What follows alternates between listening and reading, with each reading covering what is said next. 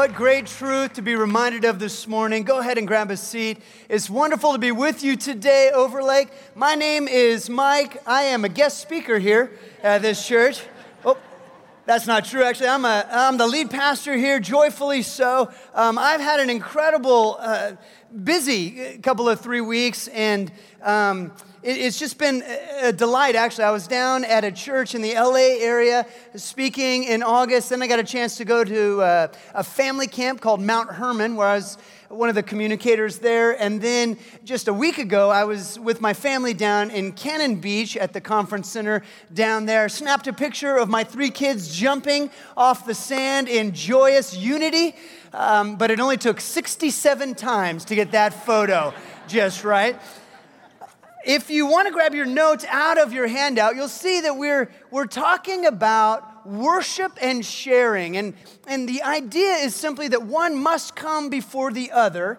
We want to remember at Overlake that we've been challenged to be a family that worships first. And so many of the things that we're going to be talking about, we've actually unpacked in multiple contexts over the last couple of years. So today will be review for some, it'll be challenge, and it'll be, just sort of inspiration, hopefully, for all. So the message begins thus: you leak what you love. What you care about, you end up sharing about. What it is that you are crazy for is what you will spill out of your life. If you think about where we spill it everywhere. We spill in conversations, we spill on Facebook, we spill in our cubicles at work, we spill on our bumper stickers of our car, we spill sort of everywhere. We even spill in the tattoos that we put on ourselves. Found this tattoo, back-to-back Super Bowl champion, Seattle Seahawks, this guy apparently waited until the fourth quarter on the 1-yard line and said, "Yeah, we've got this. Go ahead, do it." Too soon? It'll always be too soon. Okay. All right, so we leak what we love, and we learned this when we were just children. When the teacher would tell us, hey, it's going to be show and tell day on Friday, and all week long you would look forward to bringing your favorite toy to share, or smuggle in your pet so that you could show it off, right? Because you couldn't wait to share what it is that you love. The same thing is true with adults. If you can't wait to corner a coworker and show them a couple of dozen, a couple of 100 pictures of your grandchildren, well, then you know your kids have your heart. If you can't wait to get to the office on a Monday morning and gather around the water cooler and unpack the game that happened the day before play by play, you're a lover of sport. And it's just natural. What it is that we love, we end up sharing. What you care about, you will share about. And if Jesus is your Lord and Savior, if Jesus is your King and your friend, then you will inevitably share about His grace and His love, His truth in your world as well. But we have to begin with this concept of worship first. Now, here's what you might want to write down somewhere in your notes. We've covered this again and again. We'll cover it some more. The idea is that every single person on planet Earth is a worshiper. We are all worshipers. In fact, anthropologists tell us that if you go back to the beginning of recorded history, it doesn't matter where you look, it doesn't matter which tribe, which ancient civilization, you will find as far back as you go, wherever you go, that people, humans, just have it wired in their DNA to worship. And they will create gods, and they will make gods, and they will worship gods because it's just wired in us to worship. And it's still true today in the American culture. Of course, people might not worship God. They might worship all kinds of other things. We end up worshiping power. We worship money. We worship relationships or pleasure or sex. We worship all kinds of things. The Bible is really clear that when we're worshiping anything that isn't the one true God, the Bible calls that idolatry. Okay, that's idol worship. And what idol worship is anytime you give your heart to something else with the thought that as I give my heart here, I will receive life in exchange for it, that this is going to buoy me up or lift me up, or I'm going to be elevated somehow because of it, well, then that's an idol in your life. Now, followers of Jesus Christ, on the other hand, we seek to receive our life from Him. And so we're going to seek to, encourage ourselves in our relationship of love with God. We're going to love Him and worship Him and make Him first and foremost in our lives. The problem is that we often define worship too narrowly. So for some of us, when I talk about worship, the first thing that comes to your mind, that's the first 3 songs in a church service. That's what worship is. Worship is singing a praise chorus. Now, it is those things, but it is so much more. And we're going to get into that. We're going to unpack sort of the totality of what worship includes. But the first thing I want you to know is what's important to me, what's important to our Overlake Church family is that we are worshipers first. That is the first thing that is true about us. That when someone's trying to describe us as a family, as someone looking at you, looking at me, that what they see, you cut them and they bleed worship because they are worshipers first. And here's what I mean, if you're filling in the blanks, the first is that worship is first in priority for us. That it is first in priority. It is most important to us. Psalm 65:1 says, "What mighty praise, O God, belongs to you in Zion." Mighty praise belongs to you. That God is so worthy of praise that it becomes the highest priority of those who follow Him. And right here, I just want to remind you that no matter how good our praise is, no matter how mighty our praise is, no matter how long our praise is, and no matter how heartfelt our praise is, that our praise will always fall short of how worthy of praise God is. Does that make sense? So He is so worthy of praise. He is so good, magnificent. He's so powerful. No matter how much praise we offer, we're still going to fall short. God in His grace, obviously, He's so, He makes up the difference somehow. But I just want you to understand it's first in priority, but not only first in priority, it's also first in chronology. Chronologically speaking, in other words, it's our immediate response. Good things happen, things that you like, things that you prefer, things that make your life easier. You come into these conversations or you come into these circumstances in your life, and we want our first response to good things to be praise. God, thank you for that. Thank you for that conversation. Thank you for that interaction with my boss or my superior. Thank you so much for that tax return check. Thank you, whatever it may be, good things happen, you say thank you. You go to praise immediately. What happens when bad things happen? Same thing. You hit a trial.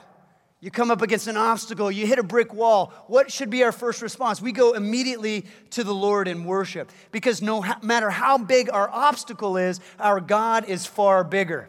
And so we go to praise immediately. What does that do? It reminds us of who God is. It reminds us of who we are. So when good things happen, we worship. When trials come, we worship. How about temptation? When temptation comes, we worship. I want to read you this. This is what Jesus says. He's quoting an Old Testament verse about worship. But as you get into the context and you see where Jesus is quoting it, you will see that He's quoting it because He is being tempted. And when He's being tempted, what does He do? He points to worship as a way to respond to temptation. Look what He says. Jesus refused, again, backing His refusal with Deuteronomy, worship the Lord your God and only the Lord your God. Serve Him with absolute single-heartedness. Could you circle the phrase single-heartedness? Single-heartedness, so that we have a united heart as we worship God. Now, friends, don't miss this. If Jesus uses worship as a way to combat temptation, we ought to be free to do the same. Does that make sense? So worship is a way, because there are times when you're feeling tempted. The object of your temptation is looking more attractive. It's looking more delicious. It's looking more whatever. And the longer you look at it, the more you feel like, yeah, that's what I want to pursue. So in the midst of that, turn your heart to worship with single-heartedness. And you will see that that temptation is able to be overcome.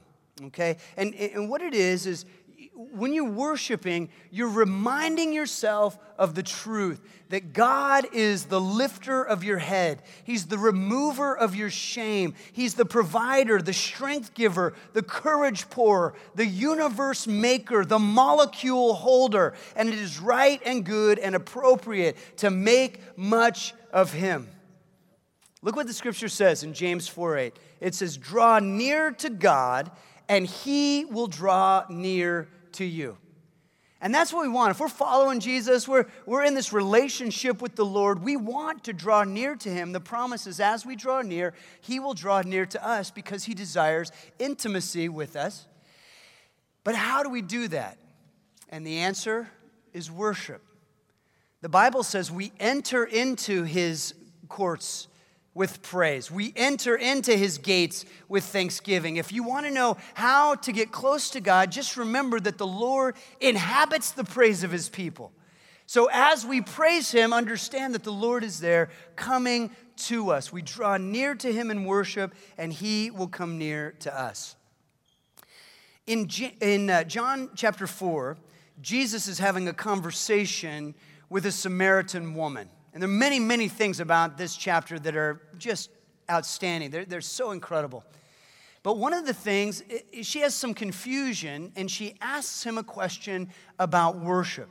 Should we worship here on this mountain? Should we worship at the temple in Jerusalem? And what it is she is expressing a confusion that so many throughout all of history have had. And that is that there is a right place and there is a certain way that God demands for us to have access to him. And this is what Jesus says. Woman, Jesus replied. Now, we don't start paragraphs like that, and thank goodness. But here's what I want you to know. If you were to go into the Greek and see the term that Jesus uses, this is actually, it's a term of endearment and affection. This is not dismissal. This is, really, and if you don't, like look it up if you don't trust me, and that's fine. You don't have to trust me, but look it up. He's literally communicating care to her as he answers her question. Okay.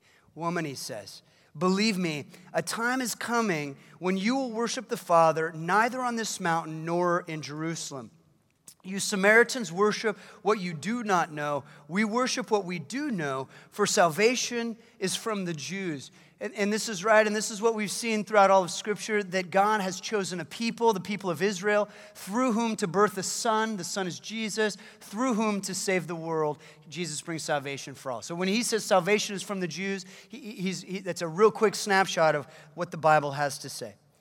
Yet a time is coming and has now come when the true worshipers will worship the Father in the Spirit and in truth, for they are the kind of worshipers the Father seeks. God is Spirit, and his worshipers must worship in the Spirit and in truth. Now, there are many things about this. The main thrust of this paragraph is that Jesus is saying God's looking for something deeper than a location. Right? God's looking for an authenticity. He's looking for our hearts, our single-heartedness. He's looking for the Spirit, our spirit to be responding to the Spirit of God, that there's this deep level of authenticity. We're not just worshiping with our lips, we're worshiping with all of who we are. So that's the main thrust of that paragraph. But what Jesus also does is really revolutionary. He says, you don't have to worship God on this mountain, and you don't have to worship God at the temple in Jerusalem. And that's powerful.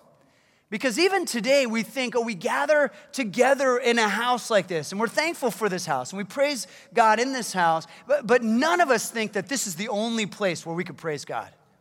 Right? And we're thankful for this house, and I want you to hear me. I'm grateful we can all gather together, but this is not the only place we worship God. We can worship him all the time, any day, any place. And so So what Jesus is saying is really revolutionary because in the ancient world, God, worshiping God, was closely associated with geography. God was the God of Israel. There were places that you had to go, holy places where you had to pilgrimage to. And this is actually true in all sorts of cultural context in the ancient world. It's funny because I have been to many of these holy places. I've traveled a lot around the world. I've sort of gone to some of these holy places that people still make pilgrimages to. And what's interesting, if you've ever had the chance to do this, so often what you will find in this holy place is that people have stopped worshiping the God and have begun to worship this place. And it's become idolatry. Their heart has subtly shifted, and they have gone to this place to experience some phenomenon, but it's all about the place that they've gone to, and it ceased to be about God who made the place. And so you just have to see that this is heavily a part of the ancient world, still a part of our world today. And Jesus is the temple that Solomon built. It was so magnificent and it was so beautiful there in Jerusalem. It was so huge, one of the wonders of the ancient world, that pilgrims, travelers would come to this place and they would be in awe. It was just massive and huge, and they would be in awe and wonder, this has to be the home of the one true God. And you could see how close it would be to shift from worshiping God to thinking that this place was somehow magical and the only place where God dwelt. And so you might be familiar with this scripture. It says in Psalm 26:8, Lord, I love the house where you live, the place where your glory dwells. And of course that verse is true, that God is present in the house. Glory is present there in the temple in Jerusalem, but not only there. And I would tell you that the ancient Israelites, the Jewish community, had come to view this verse literally, thinking that this was the only place that worshipers could access God. And there was carefully coded rules and rituals so that someone had to go through these priests in order to have their sacrifice offered and their sins forgiven. It was very structured and mechanical, and I just want you to understand what Jesus is saying is so revolutionary to this woman. You don't have to go through all that. You don't have to go to that temple. What God really wants is this. He wants all of you. He wants your heart. Okay. Now, what I want you to understand is that God desires followers to enter into his presence with all of ourselves, with our single-heartedness, being authentically his, and with a dose of humility, appropriate humility. And I say this, it's important for us to realize this. I don't have a mean spirit about this. I don't have a mean bone in my body on this one because I'm preaching myself so often. But listen, it's impossible to make much of God if you're busy making much of yourself. So we've got to come with that attitude of humility. I also say this. You need to understand, the problem with acting like a God in this life is that you're going to stand face to face with the real one in the next life. And so it's really important for us to kind of get that we come with appropriate humility, this authenticity as we worship. And what I want to do is unpack some of the biblical constructs of worship. We're going to unpack Hebrew words today, 7 Hebrew words. And again, for some of you, this will be review. For others of you, I know you came to church today dying to learn some Hebrew. So here it is. We're going to unpack some Hebrew words. The first word, 7 biblical descriptions of worship. The first word is the word yada. Yada. It means to praise with lifted hands. Yada. And this is found in Psalm 42:5, 2 Chronicles 7.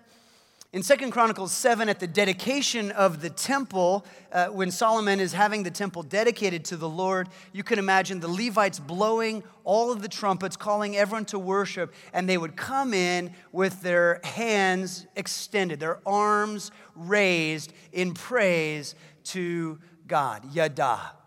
And just a note of clarity, I don't speak modern Hebrew, and I don't speak ancient Hebrew. My Hebrew is more drunken Hebrew.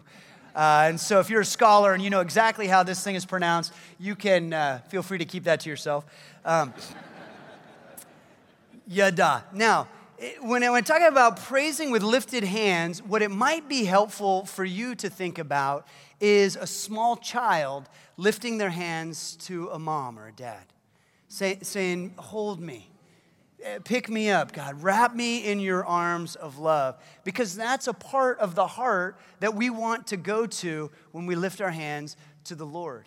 Another context that you might want to go after is, way back in the day when I was a child and we used to play cops and robbers, one of the things that would happen inevitably in our neighborhood is if we were the robber, we would pretend to have a gun. We'd say, stick them up, and you'd have to stick them up. I'm not going to fight you. Or if you were the cop, the same thing. You'd say, freeze, and the robber would say, okay, I'm frozen. And the idea is when you raise your hands, you're communicating, I'm not going to fight you. I'm not going to resist. I surrender before you. And so when you raise your hands before the Lord in worship, what you're saying is I'm yours. I'm not going to rebel against you. I'm not going to fight under your authority. I submit myself to you. Okay, yada. All right, next description, toda. This is to show agreement by extending the right hand. Again, these are biblical descriptions of worship in the Hebrew. It's not an exhaustive list, but these are 7 primary ways. Toda, to show agreement by extending the right hand. We see this in Psalm 50, 23, and in other places. And the idea behind it in the Hebrew was to agree with. You're showing agreement with as you extend your right hand.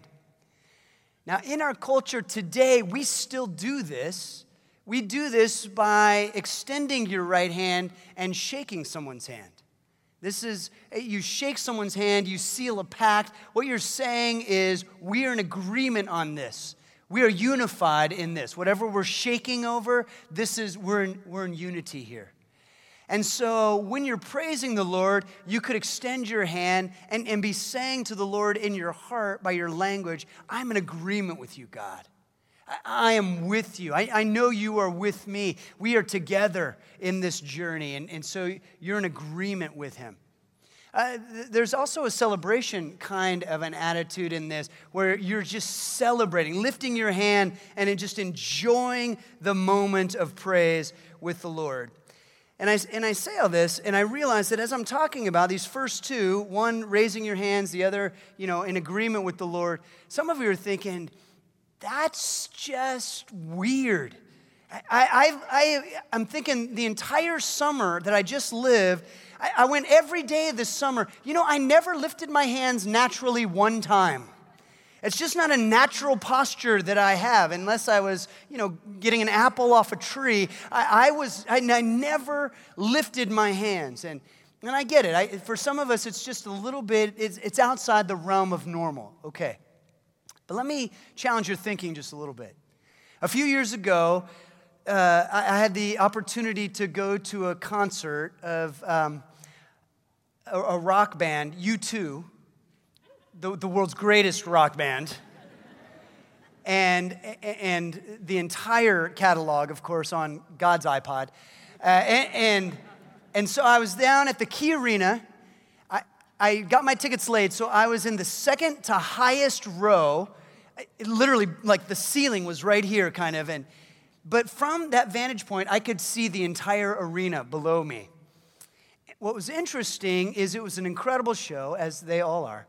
And after the encore, when U2 had come out and was doing their encore set, the crowd, everybody's just going nuts in there. But they played a final song. Their final song that night was a song called Yahweh, which is, again, Hebrew. It's a Hebrew word for the name of God, our Lord. And many people don't know that, but it's a song to him. And a lot of people know the lyrics, and so as they were singing the song Yahweh, I looked at 20,000 people with their hands raised. Now, nobody distributed literature before the show hey guys, listen, when Yahweh comes on, I want you to raise your hand, Like nobody, it wasn't like, hey, pass it on. When the encore comes, I want to make sure everybody, get everyone around you. Raise your hands, come on, raise. Like it wasn't something that hey, you need to be a part. No, it was somehow, and I'm not trying to describe it to you or tell you why this happened. I'm just telling you what happened. That it was the most natural thing in the world to just raise your hands and to participate in a reality that's far greater than you. To understand that hey, I'm in the midst of something that is beautiful and something that's powerful, and I want to be a part of it, and how I'm a part of it is by raising my hand. And if we can do that at a concert, my challenge, let's do that for the Lord. Okay. All right, that's the second one, Todah. Third, Barak. Barak, to kneel down. Psalm 95:6, Psalm 103, again, many other places. Bowing low as a sign of adoration and reverence. It carries with it the idea of humbling yourself to a place that is lower than the recipient of your worship, which is the Lord. And this is, by far, I think, the most uncomfortable, physically, thing to do, the idea of bowing down or kneeling down. It's uncomfortable to do if you're in a public setting like this one, corporate worship. It's uncomfortable to do just our bodies, especially as we age, knees and joints are creaking. It's uncomfortable. But I would just say this. In sort of antiquity, whenever regular people, whenever normal folk, common folk would come into the presence of royalty, what would they do? They would kneel. They would bow down. And as they would bow down as a sign that I am humbling myself before you and I am making much of you. And so the challenge then in this context is as we worship the Lord, we're worshiping God through prayer, we're worshiping God through singing, but this is an appropriate thing for us. Again, our physical state is reminding us of the spiritual reality. We're humbling ourselves before God and we are lifting Him high. We're adoring Him. Number 4, tahiyya, and that means to praise through singing. Psalm 22:3, Psalm 33:1, and many other places. Tahiyya, to praise Him through singing. And obviously we do this with great regularity in many cultural contexts, followers of Jesus, that we incorporate singing praise songs into our services. But this word actually refers to a different kind of singing. So you might want to make a note. This actually refers to spontaneous singing that bubbles out of your overflow of your heart. That it just comes out, and not being pre-rehearsed, not being, written down. It's just this joy of how you love God, and it just bubbles out of you. Now, I would tell you, I find this the most difficult way to worship. So I'm not much of a singer, and when I do sing, I like to know the words in advance, and so this has been a challenge for me. But over the years, a few times, I challenge myself to, privately, it's always privately, I challenge myself to just, as I'm with God, and I'm just maybe thinking or praying to Him, I'll just try it every once in a while. And one day, this was a couple years ago now, I'm driving into Overlake, and I'm thinking about this, and so I just, well, Lord, this might be a little weird, but I'm just going to try this, and so I just kind of, I love you, Lord, just let it come out. No, that didn't sound really good. I'm sorry, and I kept going, Jesus, you're my king, and I'm just trying to, and I'm self-conscious. It's just me in the car, self-conscious, but I realize I'm at a stoplight. I look over, and the two people they're looking at me, and I could tell they were like, "Do you have spiritual Tourette's or something? Like, is something wrong with you?" Actually, a nurse came up to me after the first service and said, "If I saw someone doing that, I would think something was wrong."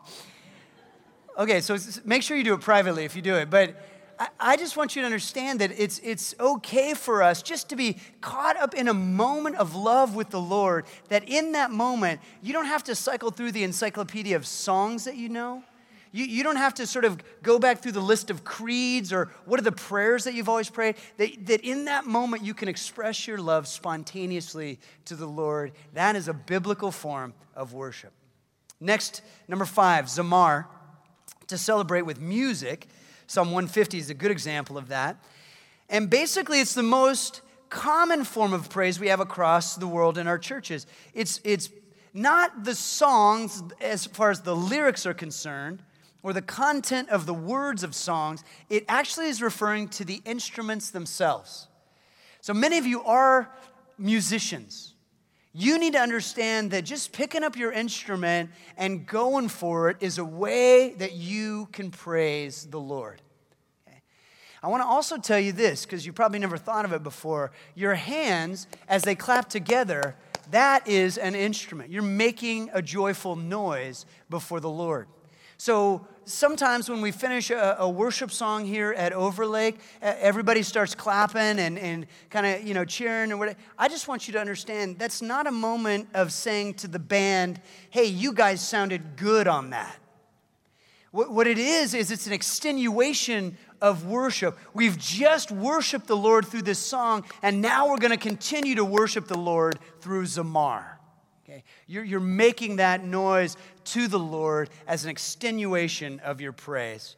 Number 6, halal is to be clamorously foolish before the Lord.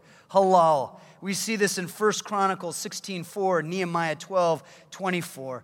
You guys, this is the most fun form of worship because it requires us to step outside of dignity. This requires us to shine in the radiance of the Lord and to boast in the one true God. This is the kind of praise that David exhibited when King David, when he was bringing the Ark of the Covenant into the Jerusalem. It had been in exile, technically, and so he was bringing it into Jerusalem, and he was leading the procession. He was dancing with all of his might, if you remember, before the Lord, and he had stripped himself down to his holy boxer shorts, this sort of undergarment that priests wore called the ephod, and more Hebrew than you ever wanted to know, but He's just undignified before the Lord. He's clamorously foolish in his dancing and his praising, and he gets criticized for it, if you remember. His wife, Michal, is watching from a window, and afterwards she scolds him. Oh, how you have disrespected yourself today in front of all of Israel. And David says what? I will be even more undignified than this if I can make much of my God. And then he says, and the people of Israel, you don't worry about them. They will worship God too because of it. And they do. See, I just want you to see that he said, I don't have to remain stuffed in my dignity when it comes to worshiping God. I can forget about what other people are thinking, what other people are doing. I can bring all of who I am and worship the Lord. I can be clamorously foolish.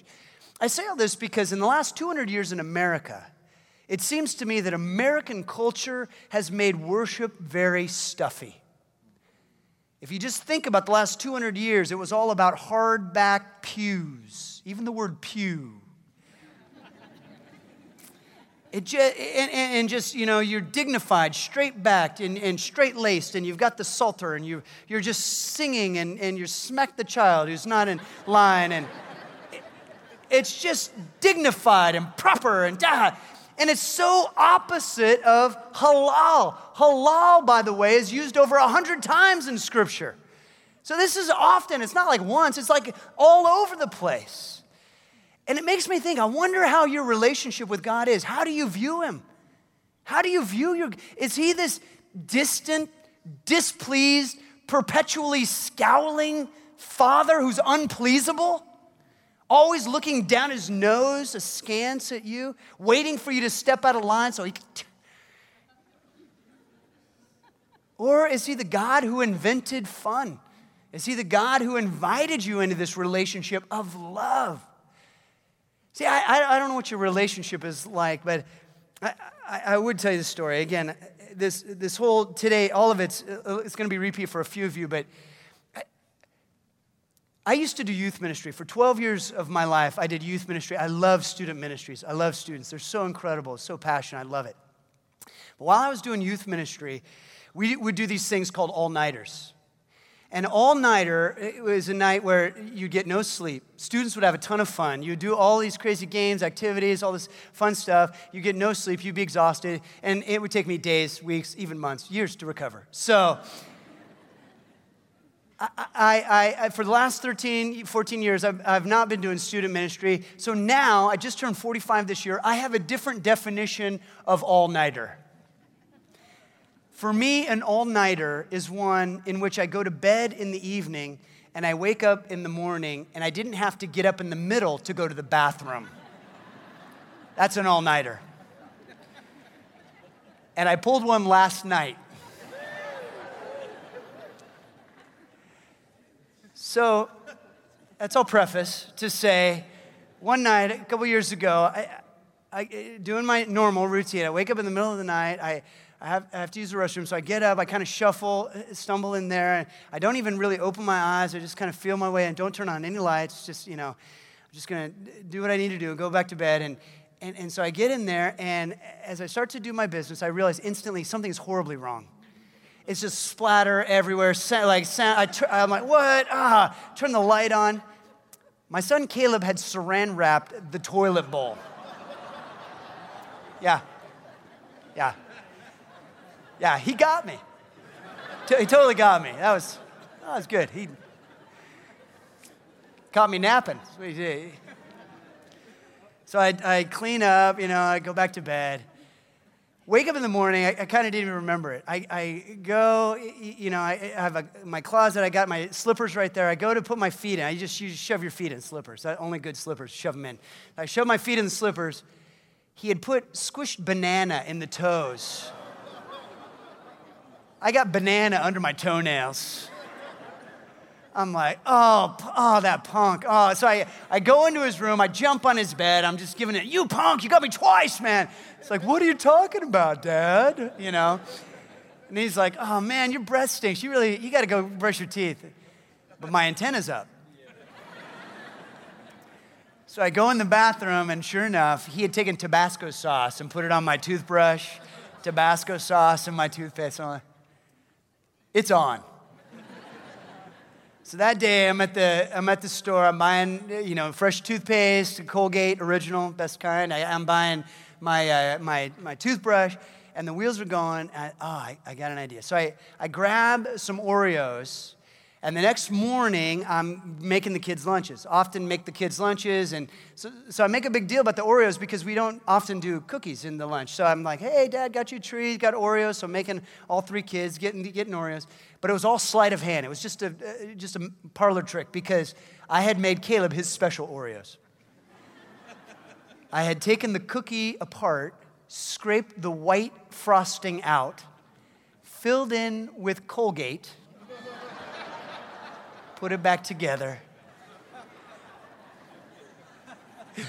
It was awesome. He came back from school that day, and he's like, Dad, you totally got me, man. He goes, I was with my buddies. I was like, yeah, my dad got me some Oreos. Oh, what is this?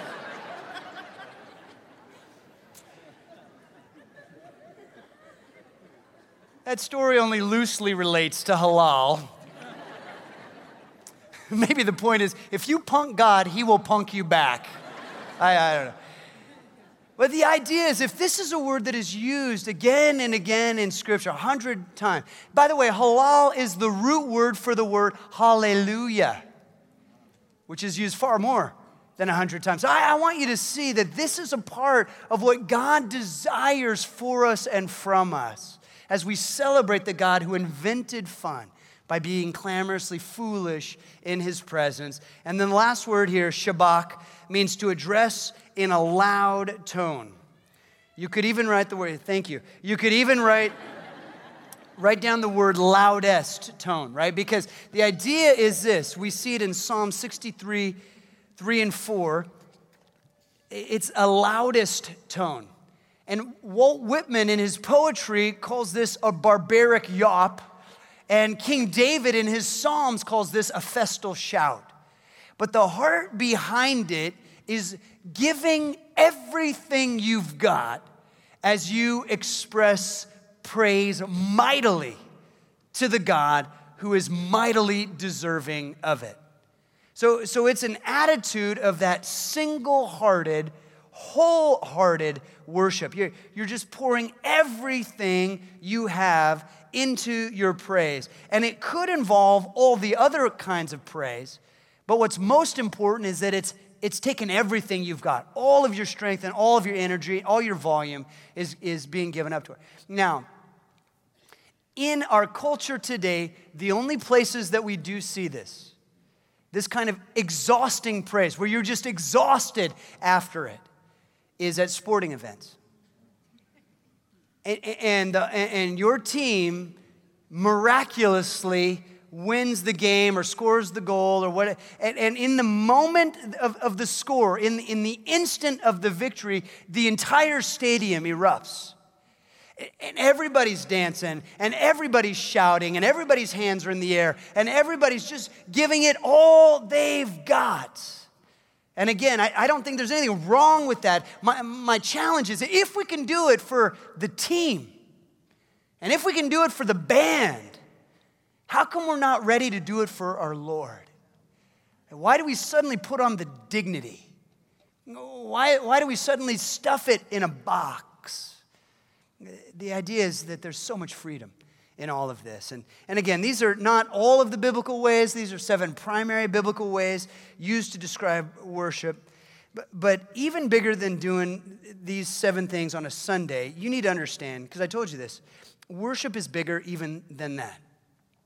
So anytime you are trying to make much of God, anytime you are trying to adore Him, you're trying to humble yourself and to lift Him, and you're expressing devotion or gratitude towards the Lord. And anywhere you're doing these things, and you could do it through, being on a nature hike or being, surfing at the beach or whatever it is, or with people. You could praise as you're with your family and you're talking about how amazing God is, and that's a moment that you begin to express. Or you could do it as you're serving and you're pouring out because you want to bring God's glory into this corner of the world, and so you're bringing it all, and you hope that this is something that blesses people, and you're doing it because of your love for God. That's a form of worship. So worship is bigger, right? It's huge. And that's why it was so appropriate for Jesus to tell the woman, look, a time is coming. It's now come. You don't have to worship on this mountain, and you don't have to worship on that mountain in Jerusalem, but God is seeking worshipers who will worship Him in spirit and in truth. This, all of who they are, single-heartedness, authentically, not caring what other people around them are doing or thinking, what the cultural milieu is, but they want to worship God. Paul put it like this in Romans 12, 1 and 2. Therefore, I urge you, brothers and sisters, in view of God's mercy, to offer your bodies as a living sacrifice, holy and pleasing to God. This is your true and proper worship. Do not conform to the pattern of this world, but be transformed by the renewing of your mind. Then you'll be able to test and approve what God's will is, His good, pleasing, and perfect will. If you could circle a word, I would have you circle the words living sacrifice. Offer your bodies as a living sacrifice. Anytime we're expressing love and adoration for God, we're worshiping. Anytime we want to bring Him glory with our lives, we're worshiping. Anytime we humble ourselves to make much of Him, we're worshiping. And we need to worship, and we need to worship first. And as we worship first, friends, as we live a life in relationship of love with the Lord of the universe who loves us and has loved us first, then we begin to leak what we love. So we begin to spill it out. It inevitably just sort of oozes out of our pores. The folks will see, oh, look at their joy. When good things happen, they're joyful. When tough things happen, they're joyful. Even when they personally feel like they're walking a hard road, they are joyful. What is going on? They're leaking something. What is it? And I just want you to know, people are watching your life. People are listening to your words. People care about the life that you're living, and they want to know what is it that makes you tick, and they're watching how you interact. They're watching how you treat your family. You know how I know this? Because you'll run into someone you haven't seen in 5 years, and they know all about you because they've been stalking you on Facebook. It just happens. People are watching, people in your classroom, people at your work, people in your neighborhood. They're looking at your life, and they're interpreting something about you, about what's important to you, about what you love, by what you leak. And so that's why we have to be worshipers first.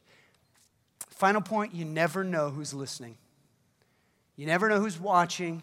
You never know who's paying attention to you. And I'll close with this story. A couple years ago, I threw out my jaw at the Melting Pot. Now, are you familiar with the Melting Pot? Anybody? This restaurant, it has nothing to do with the recent marijuana legislation. The Melting Pot is a restaurant where you pay an incredible amount of money to cook your own food. They bring you all sorts of raw vegetables and raw meats, and they've got the fondue cookers in the middle, and you're cooking all the stuff, dipping the bread in the cheese, you dip the bread in the cheese, and then there's these sauces everywhere, and the final course is chocolate. So you tumble out of that restaurant with an empty wallet right into a diabetic coma. It's a great date night. And I'm there with my family, and you know, we're getting all set up, and the waitress has brought out all of these sauces. And she's telling us which sauces taste best with, you know, these taste best with the breads, and these with the veggies, and this one with the chicken. And then she said, and the angry sauce tastes best with the lobster. And I looked at it. It did not look angry to me. It looked like cocktail sauce. And as she's described, she said, oh, watch out, it's a little spicy. And it tastes best with the lobster. So a little bit later, I'm cooking my lobster, and I'm like, I got to check this out. It does not look angry. And so I dip it into the angry sauce, and I pop it steaming into my mouth. Now, it looked like cocktail sauce, and it was 1 part cocktail sauce, 4 parts horseradish, 5 parts rocket fuel. She said it was angry, but that was an understatement. That sauce was furious. And I pop it steaming in my mouth, and it hits my tongue, howls up my nose. I jerk my head to the right and threw my jaw out of whack. I didn't even know that was a thing. The whole rest of the meal,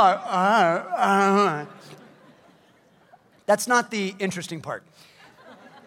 6 months later, I'm with my family down in California. We're with my sister's family at a public pool, and I'm telling my sister that story. And about halfway through, we both sort of pause and turn. There are 6 adults sitting on the side of the pool, listening intently. And one lady leans forward and says, well, go on. How does it end? I was so self-conscious because I was wearing a Speedo. No, I'm just kidding. It was a thong. No, that's bad. Wipe that.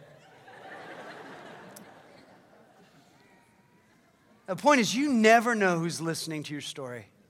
You never know who's watching your life. You never know what people are taking away from an interaction with you. You don't realize how interaction after interaction after interaction builds a narrative. That narrative becomes a truth that somebody else carries with them from you.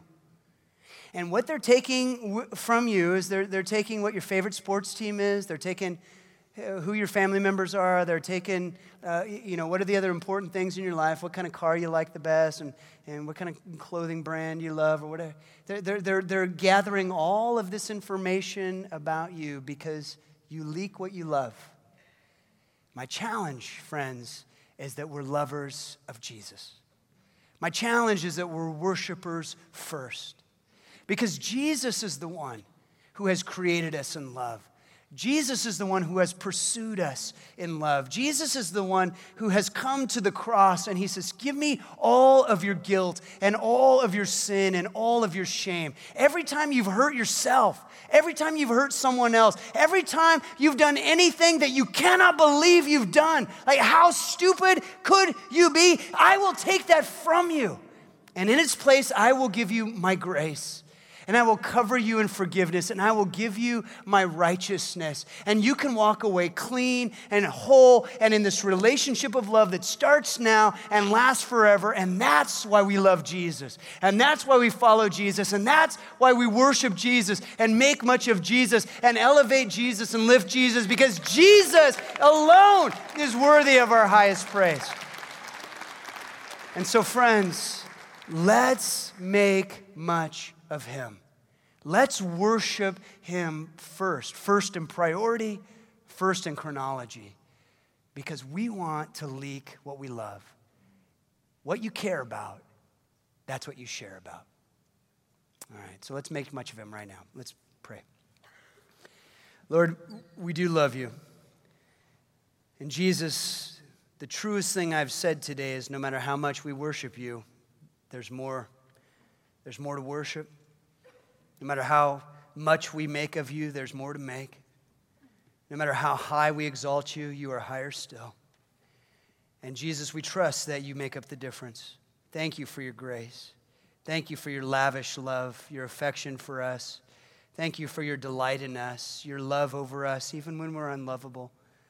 We come to you now and we just declare that we want to be yours. We want to be intimate with you.